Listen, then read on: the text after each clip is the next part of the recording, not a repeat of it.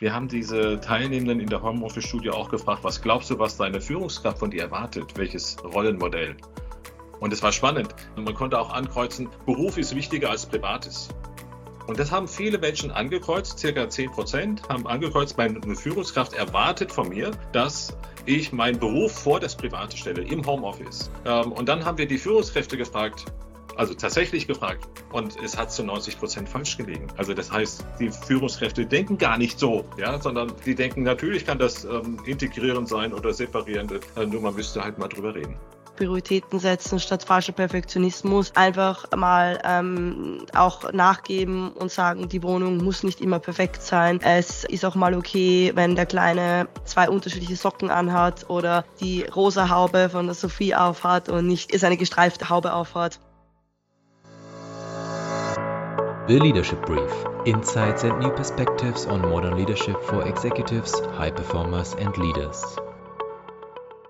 Hallo und herzlich willkommen zu einer neuen Episode des The Leadership Brief. Heute darf ich neben dem Co-Host Stephanie Playford, Head of Diversity and Inclusion Advisory bei Waterhouse International, Herrn Diplompsychologen Joachim Lask begrüßen. Herzlich willkommen, ihr beide. Ja, hallo. Hallo.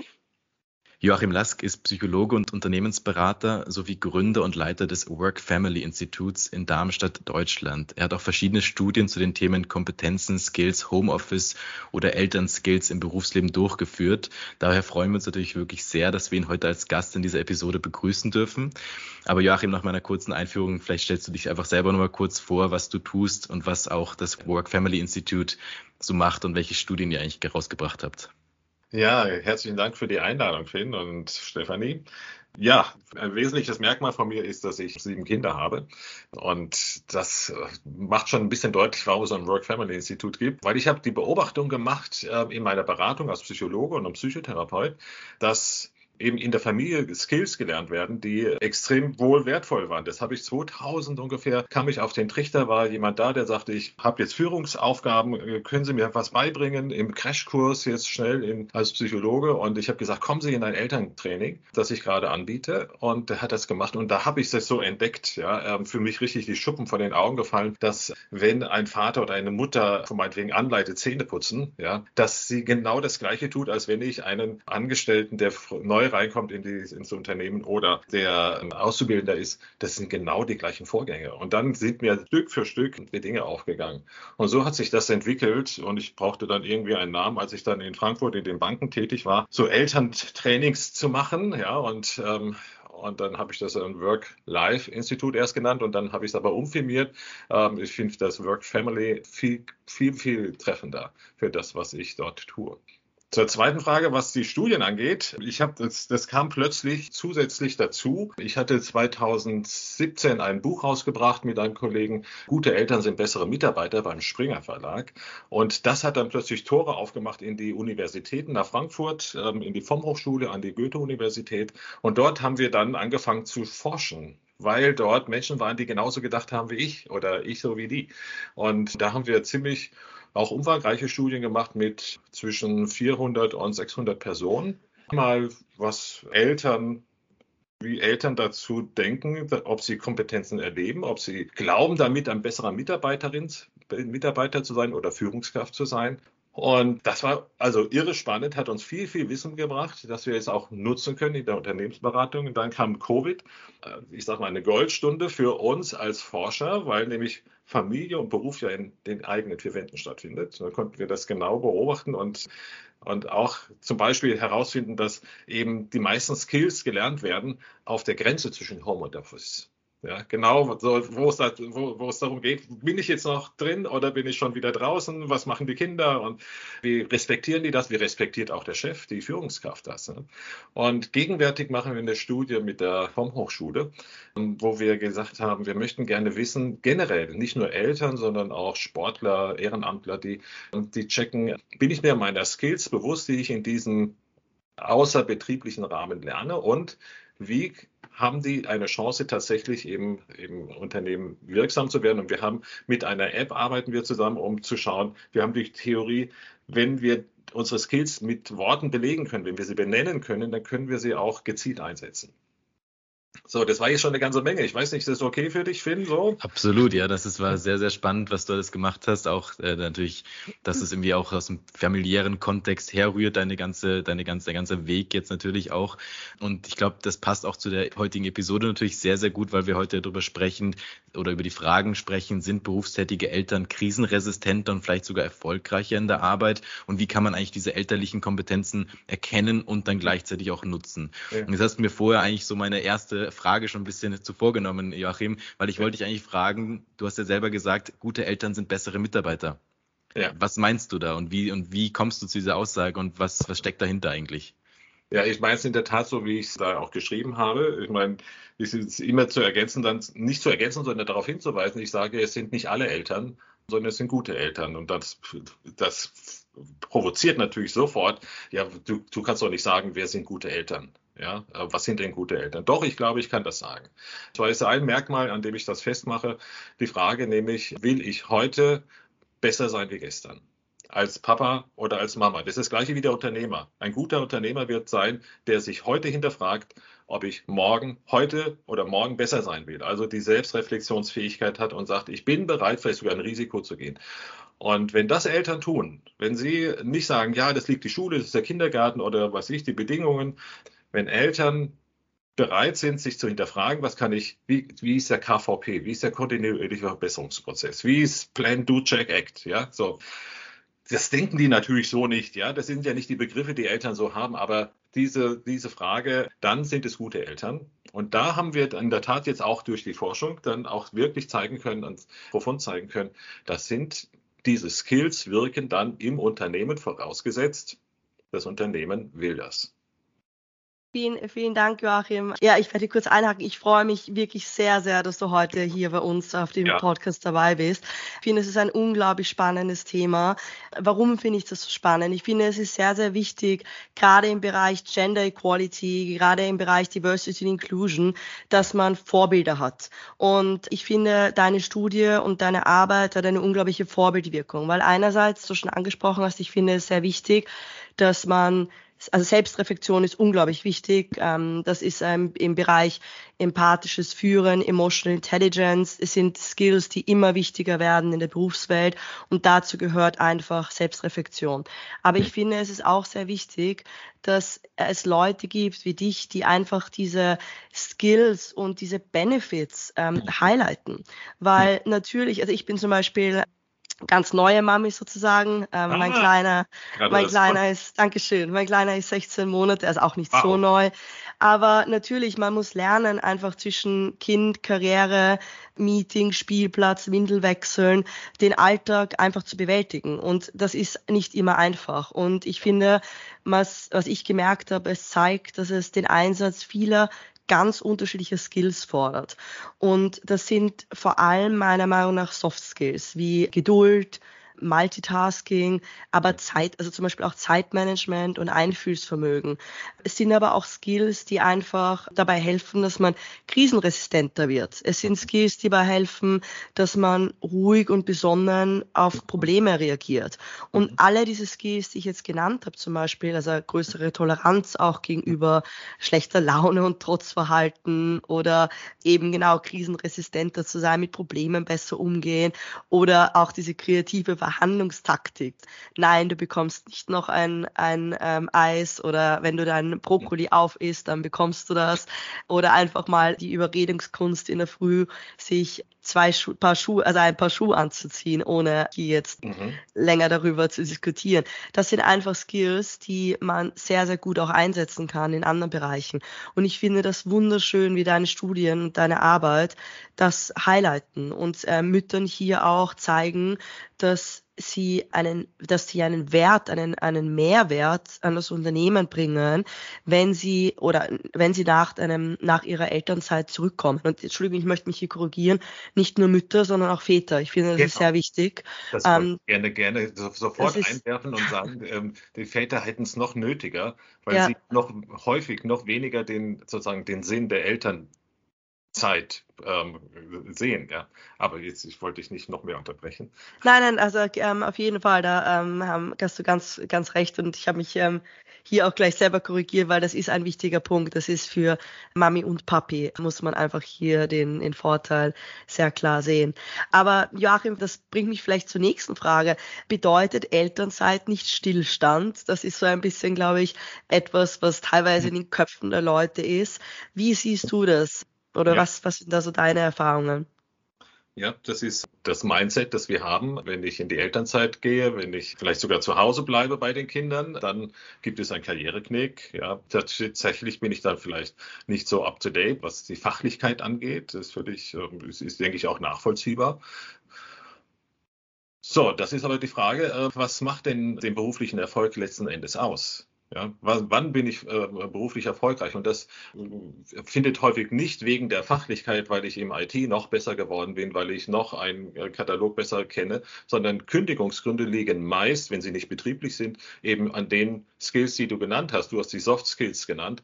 Ich würde sagen, die Soft Skills sind zum Faktor des harten Erfolges geworden. Und ich würde lieber von Selbstkompetenzen, von arbeitsorientierten Kompetenzen sprechen und vielleicht von Beziehungskompetenzen, also Führungskompetenzen, die dann hier eine Rolle spielen. Und ich löse mich von dem Begriff Soft, weil das hört sich so nach Kaffeeklatsch an, ein bisschen, so nicht so ernst zu nehmen. Und wir können heute schon sehr gut, also man hatte sie ja Soft genannt, weil man sie nicht so gut messen kann. Das stimmt heute nicht mehr. Ja, wir können sie sehr gut messen, diese Fähigkeiten, und sehen, welche Bedeutung sie hat. Und damit komme ich zu deiner Frage nochmal genauer zurück. Nee, also wenn ich in eine Weiterbildung gehe, die 2 Monate dauert, dann verändert sich mein Leben.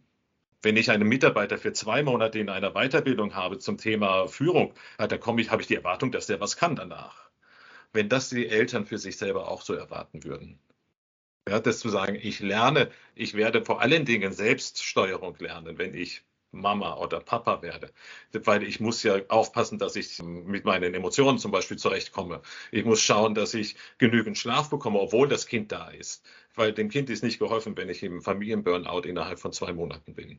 So, das sind Fähigkeiten, die ich sonst wahrscheinlich so nicht nochmal lernen würde. Und dann kann ich nicht davon ausgehen, dass das Stillstand ist. Ganz im Gegenteil, ich entwickle hier Fähigkeiten, die wichtig sind für meinen Beruf. Dafür werbe ich natürlich, und zu sagen, nicht um die Familie auszubeuten, aber ich kann mir vorher nochmal überlegen, wo will ich vielleicht auch besser werden? Oder ich muss besser werden, damit die Familie gelingt. Ne? Zum Beispiel bei mir, dass ich pünktlich bin, dass ich meine Kinder aus dem Kindergarten abhole. Da kann ich nicht immer 10 Minuten zu spät kommen. Einmal ist schon zu viel. Ja? So, und das habe ich gelernt, weil ich Kinder habe. Ja? Und davon eben eine ganze Reihe. Ja, absolut. Also ich kann das nur bestätigen. Ich habe keine ganze Reihe Kinder noch, aber einer hat mir schon gut gezeigt. Einige Sachen, die du erwähnt hast, kann ich auf jeden Fall, muss ich auch umsetzen, und hat mich, hat mich auch einiges gelehrt. Ich finde ganz allgemein vielleicht noch mein Beitrag hier dazu. Ich finde, die Geburt eines Kindes ist meiner Meinung nach, sollte eigentlich finde ich, als eine berufliche Chance gesehen werden, weil es ja auch eine Zeit, also es gibt auch uns eine Zeit zur Reflexion, zu überlegen, eventuell, ist das überhaupt der richtige Job, in dem ich bin? Ist das der richtige Arbeitgeber? Eventuell ist es eine Möglichkeit zu sagen, ich schaue mich anders um, vielleicht sogar reskill und nütze die Möglichkeit, mich hier in einem anderen Bereich weiterzubilden und die Ausschau halten nach einem neuen Arbeitgeber, der vielleicht familienfreundlichere Strukturen hat, familienfreundlichere Angebote hat. Und wie gesagt, eventuell ist das einerseits eine Möglichkeit zu sagen, bin ich glücklich, wo ich bin, wo will ich hin, einfach mir mal die Zeit dafür zu nehmen, aber auch zu sagen, wie will ich mich vielleicht beruflich weiterbilden, Ja, oder mhm. welche Skills kann ich da noch besser entwickeln und ausarbeiten. Also ich finde das vielleicht abschließend, ich finde hier wirklich Eigeninitiative ist hier wirklich das Zauberwort, dass man hier auch selbst sozusagen seine Karriere in die Hand nimmt und das sehr in einem sehr positiven Licht auch darstellt. Es ist total cool, was du sagst. Es passt halt genau in die Generation Y und Z jetzt rein. Das heißt, die Arbeitgeber sitzen auf dem Bewerberstühlchen und nicht mehr der Mitarbeiter. Das heißt also, diese Gedanken, die du nennst, ja, die hätte ich mir zu meiner Zeit, als ich angefangen habe, Familie zu begründen, da war die Frage, behalte ich meinen Arbeitsplatz? Ja, und wo finde ich einen neuen? Ihr habt völlig neue Möglichkeiten und von daher bin ich überzeugt, es findet natürlich jetzt eine Prüfung statt von dir oder von den jungen Vätern und Müttern. Ist denn die Familienfreundlichkeit, die per Zertifikat ausgewiesen ist, ist sie denn so freundlich? Wird die denn gelebt? Ja, oder was wird davon gelebt? So, und von daher finde ich, ist absolut richtig. Das hängt ja, also diese Diskussion, die du gesagt hast, diese Selbstreflexion, was will ich eigentlich? Ich glaube, es fängt noch früher an. Es fängt da an, wenn das Elternpaar eben schwanger wird. Ja, dann ist ja da kommen ja die ersten Fragen, wie machen wir das? Und wer zahlt das Häuschen ab oder die Wohnung ab? Und heißt das, der andere muss jetzt auf Karriere verzichten? Da findet schon diese wichtige, faire Aushandlung statt, die du jetzt nennst und sagst, okay, wenn ich das schon gemacht habe, dann mache ich das auch mit meinem Arbeitgeber und schaue, ist der noch der Richtige? Und suche ich mir jetzt den aus, unser Slogan heißt, bei uns gründen Sie Familie und Karriere. Ja, so, wo wir sagen, das ist der Slogan für die neuen Generationen, die darauf Wert legen. Und das hast du hervorragend präsentiert und ich kann das nur bestätigen. Und wir beraten Unternehmen, die eben jetzt kommen und sagen, in 48 Monaten haben wir das Dilemma, dass wir nennen das der Boomer-Run in die Rente, dass der so stark ist, dass dann eben wichtige, systemrelevante Funktionen nicht mehr besetzt sind und man viel Geld ausgibt für Mitarbeitende. Und wir beraten, wie kriegt man die Generation Z und Y wieder ins Unternehmen? So, und da spielt das eine ganz große Rolle, was du eben gesagt hast.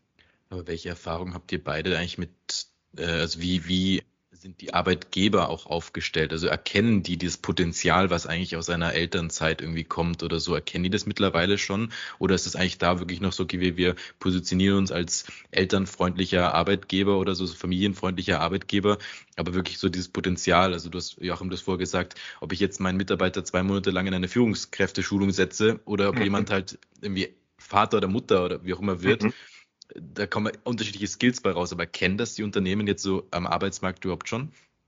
Total spannende Frage und eine für mich auch neue Antwort, die wir jetzt aus der ganz neuen Studie Scan Your Skills haben, weil wir haben dort viele Teilnehmende, die selbst ein Unternehmen haben, Selbstständige sozusagen oder Vorstände. Und wir sehen eindeutig, diejenigen, die ganz oben sitzen, die haben ein hohes Verständnis dafür, dass Skills, die ich zu Hause lerne, auch wirksam sind.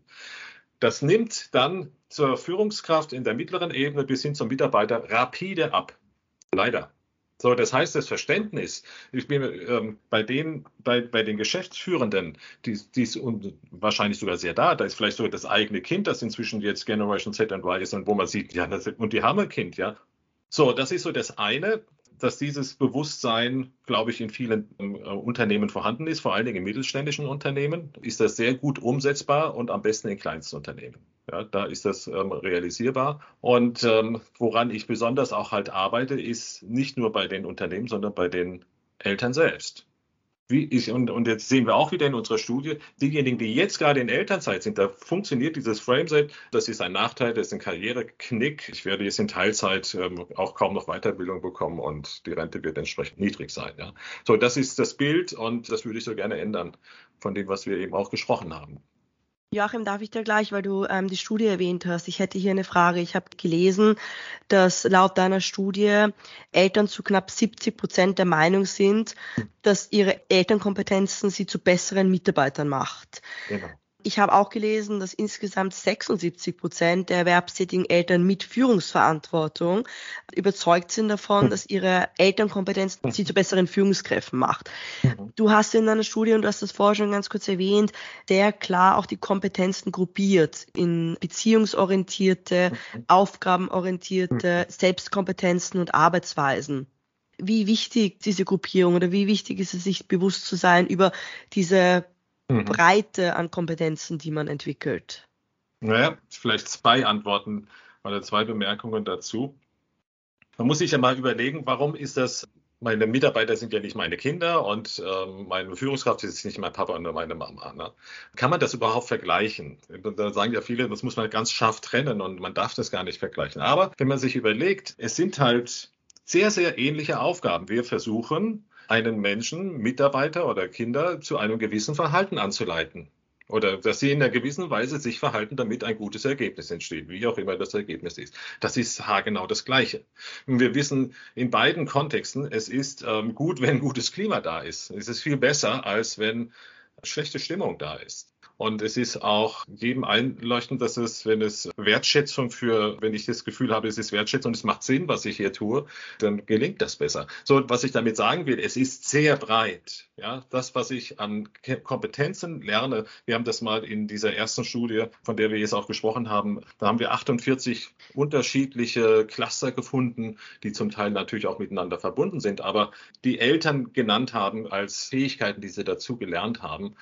So, jetzt kommt der andere Punkt. Es ist ja nicht so, dass all diese Fähigkeiten mich befähigen, ein besserer Mitarbeiter zu sein, weil diese Fähigkeit wird ja vielleicht gar nicht benutzt oder erwünscht. Sagen wir mal, fair aushandeln. Vielleicht ist das im Unternehmen gerade gar nicht dran, weil wir gerade in einem Punkt sind, wo es darum eher geht, hier braucht es Kommandos, hier wird gefolgt. Ja, es gibt ja solche auch von Unternehmensphasen, wo das mehr wichtig ist, als zu diskutieren, ja, und die beste Lösung zu finden.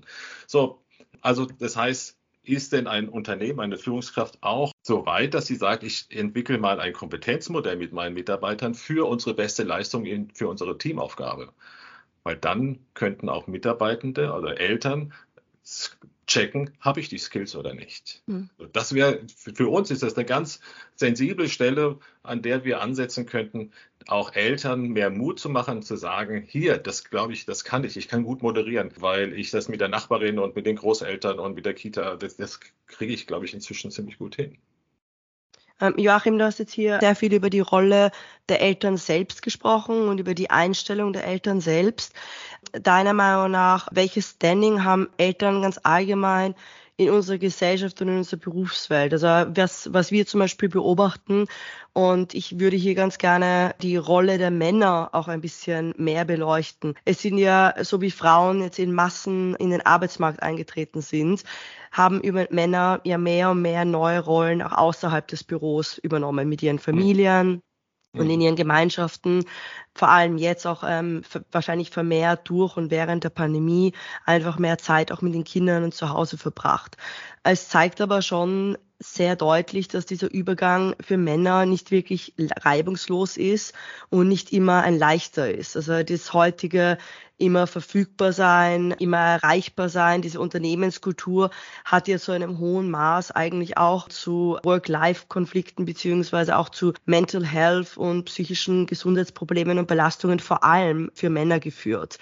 Jetzt gleichzeitig kämpfen Männer auch darum, sozusagen in ihren neuen Rollen als Väter in der Gesellschaft auch irgendwo ihren Einklang zu finden und sehen sich da oft, so von dem, was wir beobachten, mit Rückschlägen konfrontiert. Also wenn sie nicht diese traditionellen männlichen Geschlechtsrollen sozusagen einnehmen, dass sie da, zumindest laut einer Studie, die ich gesehen habe, glaubt nämlich die Hälfte der Befragten, dass Väter, die weniger als 80% arbeiten, von der Gesellschaft nicht ernst genommen werden. Also da stellt sich natürlich die Frage, was für ein Standing, also hier nochmal die Frage, haben Eltern und auch Männer in unserer Gesellschaft. Und da jetzt vielleicht auch ein Blick auf kulturelle und biologische Aspekte, dass man auch Männer besser ermutigen kann, solche Rollen zu priorisieren und da direkt auch mit einem messbaren Status verbinden, der jetzt nicht vielleicht nur Gehalt ist. Das war sehr breit, würde ich sagen. Versuch mal eine Antwort und du kannst schauen, wie viel Antwort da drin steckt. Ich habe folgende Auffassung, dass Väter im Unternehmen keine Definition haben. Das heißt, eine Mutter im Unternehmen hat eine Definition, die fehlt, die ist krank, die ist bei den Kindern, die kostet viel Geld und man kann sie nicht so gut einsetzen. Ja.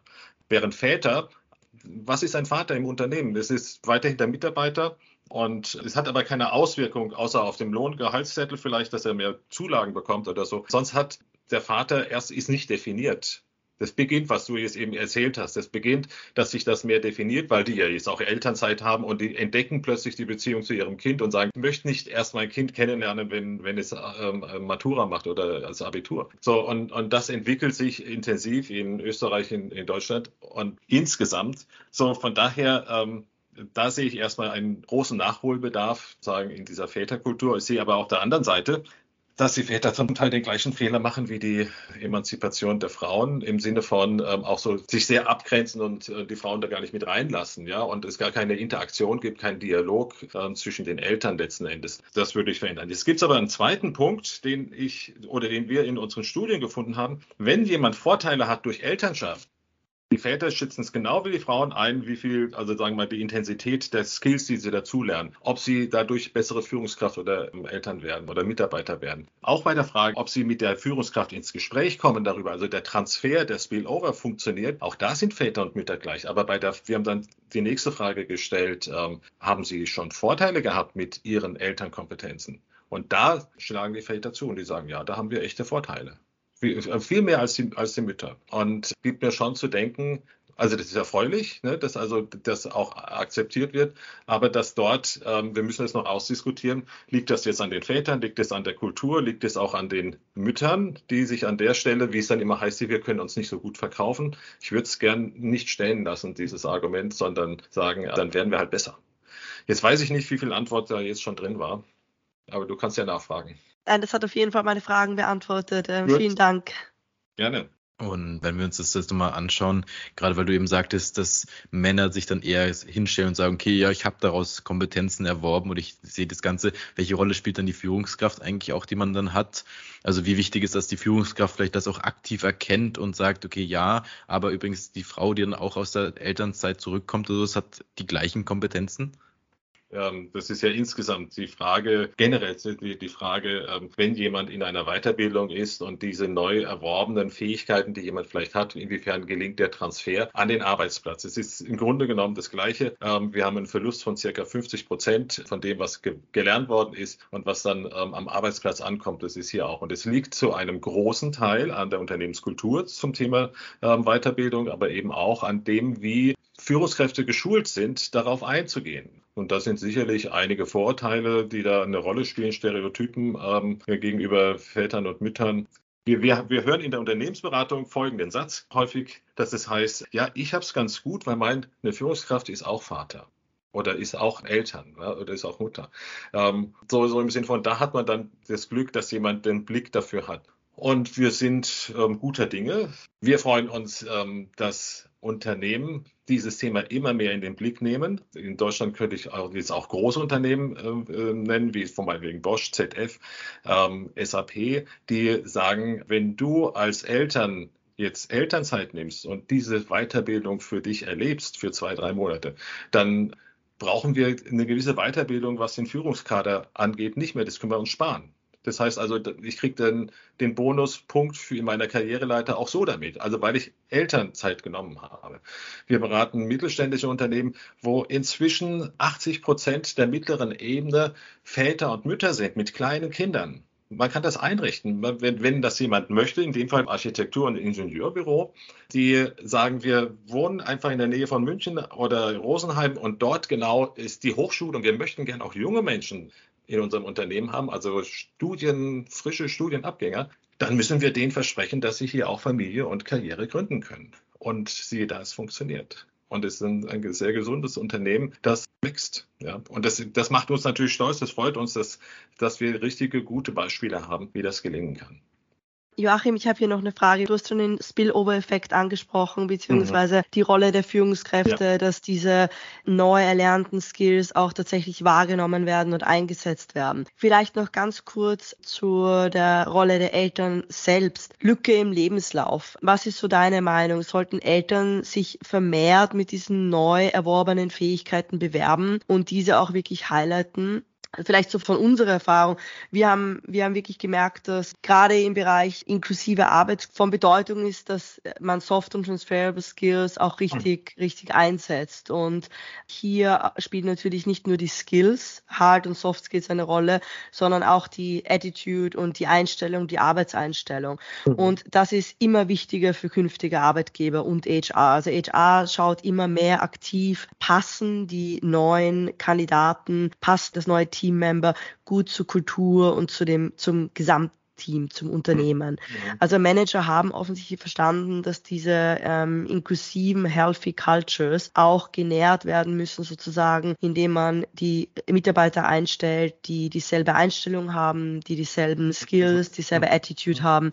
Jetzt diese ganzen Skills, die ich genannt habe, das sind ja keine Hard Skills, sondern oft eben genau diese Soft Transferable Skills.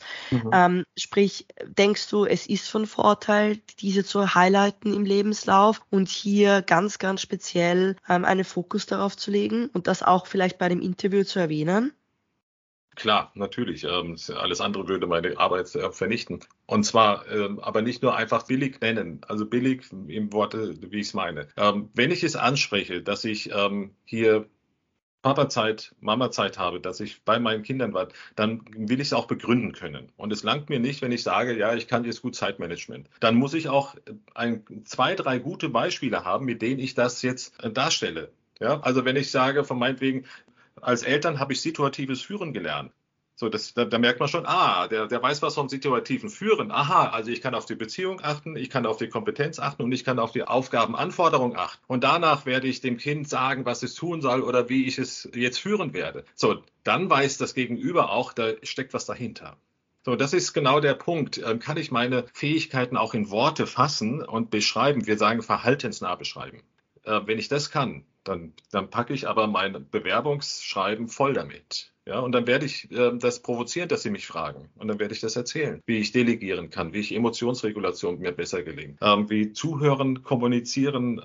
Ich könnte jetzt eben die 48 aufzählen. Ja. Und von daher natürlich. Und ich bin sowieso mir sicher, in dem Moment, wo dieser Fachkräftemangel so wehtut, dass eben Stellen nicht mehr systemrelevante Stellen nicht mehr besetzt werden können, dann spielt es keine Rolle mehr, dann wird es gerne gehört.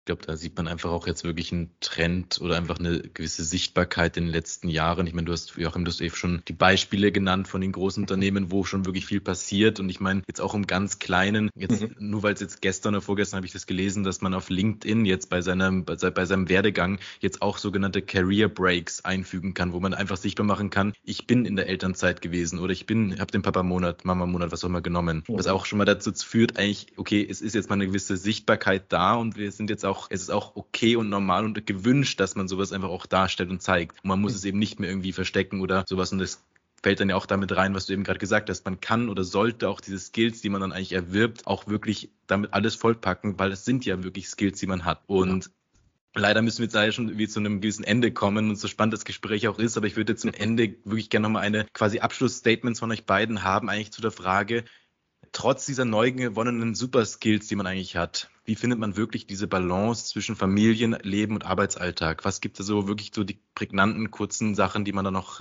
machen müsste oder dazu noch gesagt werden müssen? Joachim, vielleicht fängst du noch mal kurz an. Ja, deine Frage, finde ich, kann nicht beantwortet werden. Insofern, dass ich glaube nicht, dass es eben diese Balance gibt. Ja, wenn, dann können wir von Life-Balance sprechen, aber nicht Work-Life-Balance oder Family-Life-Balance. Das Homeoffice hat es deutlich gemacht, das findet in einem Raum statt, in einem Leben statt. Ich persönlich kann auch nicht, weil ich arbeite in meiner Familie. Ich glaube, es ist viel wichtiger, und das wäre der Trick jetzt oder der Tipp, wie ist denn meine Rollenpriorisierung? Ist das, dass ich sage, klar Familie, klar Beruf oder darf sich das vermischen? Ich habe für mich persönlich ein ganz anderes Rollenmodell. Bei mir ist Familie und Beruf identisch. Das heißt, meine Tochter oder meine Töchter, mein Sohn kann mich jederzeit anrufen mit der Hinweis, kann sein, dass ich nicht kann. Aber dann rufe ich so schnell wie möglich zurück. Und meine Arbeit darf mich zu jeder Zeit erreichen, aber Sie müssen rechnen, dass ich sage, ich kann nicht. So, und das haben wir gesehen, dass das vielen nicht bewusst ist, ja, dass sie irgendwie leben und das gar nicht kommunizieren. Wie wichtig wäre es für die Führungskraft zu wissen, ich bin jemand, der das so ein bisschen integriert, ja, also also Arbeit und Familie darf sich überlappen als Rollenpriorisierung. Dann ruft er auch tatsächlich vielleicht nach 18 Uhr an und fühlt sich frei, das zu tun. Und wenn ich sage, nee, ich trenne das klar, dann weiß auch die Führungskraft oder ich weiß es von der Führungskraft und wir sind viel besser connected und wir haben in dieser Homeoffice-Studie gesehen, dass das Stress erheblich reduziert. Ja, von daher so mehr zu schauen, mit welchen Rollenbildern und Priorisierung lebe ich und wie kommuniziere ich sie auch zu meinen Kindern, zu meinem Partner, aber dann auch zum Unternehmen. Das ist ein sehr spannender oder schöner Gedanke, dass man das wirklich mal sich so visualisiert oder einfach darstellt und dass man neu durchdenkt und nicht eben in dieser alten Work-Life-Balance-Denke noch drin ist, die einfach, wie du schon sagst, so eigentlich nicht existieren kann oder sollte, wie auch immer. Stefanie, was sind deine Gedanken noch dazu? Oder? Ja, Joachim? Stefanie, ich gebe dir sofort auch gleich das Wort. Wenn du das so sagst, dann möchte ich noch ein kleines Ergebnis dazu sagen, weil es so pikant ist. Wir haben diese Teilnehmenden in der Homeoffice-Studie auch gefragt, was glaubst du, was deine Führungskraft von dir erwartet? Welches Rollenmodell? Und es war spannend. Man konnte auch ankreuzen, Beruf ist wichtiger als Privates. Und das haben viele Menschen angekreuzt, circa 10% haben angekreuzt, meine Führungskraft erwartet von mir, dass ich meinen Beruf vor das Private stelle, im Homeoffice. Und dann haben wir die Führungskräfte gefragt, also tatsächlich gefragt, und es hat zu 90% falsch gelegen. Also das heißt, die Führungskräfte denken gar nicht so, ja, sondern die denken, natürlich kann das integrierend sein oder separierend, nur man müsste halt mal drüber reden. Sorry, Stefanie. Nein, vielen Dank, Joachim. Wunderbare Tipps und Insights. Vielen, vielen Dank dafür. Ich hatte genau die zwei, oder meine Antworten sind genau die zwei selben. Prioritäten setzen statt falscher Perfektionismus würde ich hier vielleicht noch dazugeben und klare Kommunikation. Also zum ersten Teil Prioritäten setzen statt falscher Perfektionismus. Einfach mal auch nachgeben und sagen, die Wohnung muss nicht immer perfekt sein. Es ist auch mal okay, wenn der Kleine zwei unterschiedliche Socken anhat oder die rosa Haube von der Sophie aufhat und nicht seine gestreifte Haube aufhat. Also ich finde, das ist ein wichtiger Punkt und hier auch Perfektionismus. Man hat ja immer das Gefühl, dass man es selber am besten macht. Hier auch mal einfach auch an den Mann abgeben und vertrauen, dass auch wenn er nicht die Windel so wechselt, wie man es selber macht oder auch wenn er nicht mit dem Fahrrad so fährt, wie man das macht, es ist trotzdem okay und der Kleine ist glücklich und man muss nicht alles selber machen. Ich glaube, das ist sehr wichtig. Und der zweite Punkt, den du auch schon angesprochen hast, klare Kommunikation ist, finde ich, wichtig, sowohl im Privatleben als auch im Berufsleben. Und jeder weiß gerne und hat es sehr gerne, wenn er weiß, wo er steht, wenn er weiß, was Sache ist sozusagen. Und das gilt im Job wie im Privatleben. Und da ist einfach klare Kommunikation unglaublich wichtig. Und da einfach selbstbewusst auch einfach sagen, was für einen wichtig ist, weil du hast das ganz am Anfang schon angesprochen, es bringt weder dem Kind etwas, wenn man dann im Family Burnout landet, es bringt aber auch dem Arbeitgeber nichts, wenn man dann im Burnout landet und diese zwei Sachen kann man, finde ich, sehr, sehr gut mit einer ganz klaren Kommunikation und Aussprache einfach früh genug verhindern und der Vorteil ist für beide eine Win-Win-Situation. Man ist glücklich im Job, man hat eine tolle Work-Life-Balance und der Arbeitgeber ist auch glücklich und weiß ganz genau im Grunde genommen, wann er wo, wie wen erreichen kann und was der Mitarbeiter braucht, um glücklich zu sein. Perfekt, genau. Absolut, ja. Kann ich nur bestätigen. Ja, also dann sage ich wirklich vielen, vielen Dank an euch beide, liebe Stefanie, lieber Joachim. Das waren wirklich sehr, sehr spannende Insights, viele Tipps. Für mich auf jeden Fall der ein oder andere Aha-Moment war auch dabei. Ich glaube, das wird auch allen ZuhörerInnen bei uns auch so gehen. Also vielen, vielen Dank fürs Dabeisein und vielen Dank fürs Zuhören. Gerne. Vielen Dank, Joachim. Thank you for joining us for this episode of The Leadership Brief. For further information, please contact us via our website and make sure to follow the podcast for more insights about modern leadership.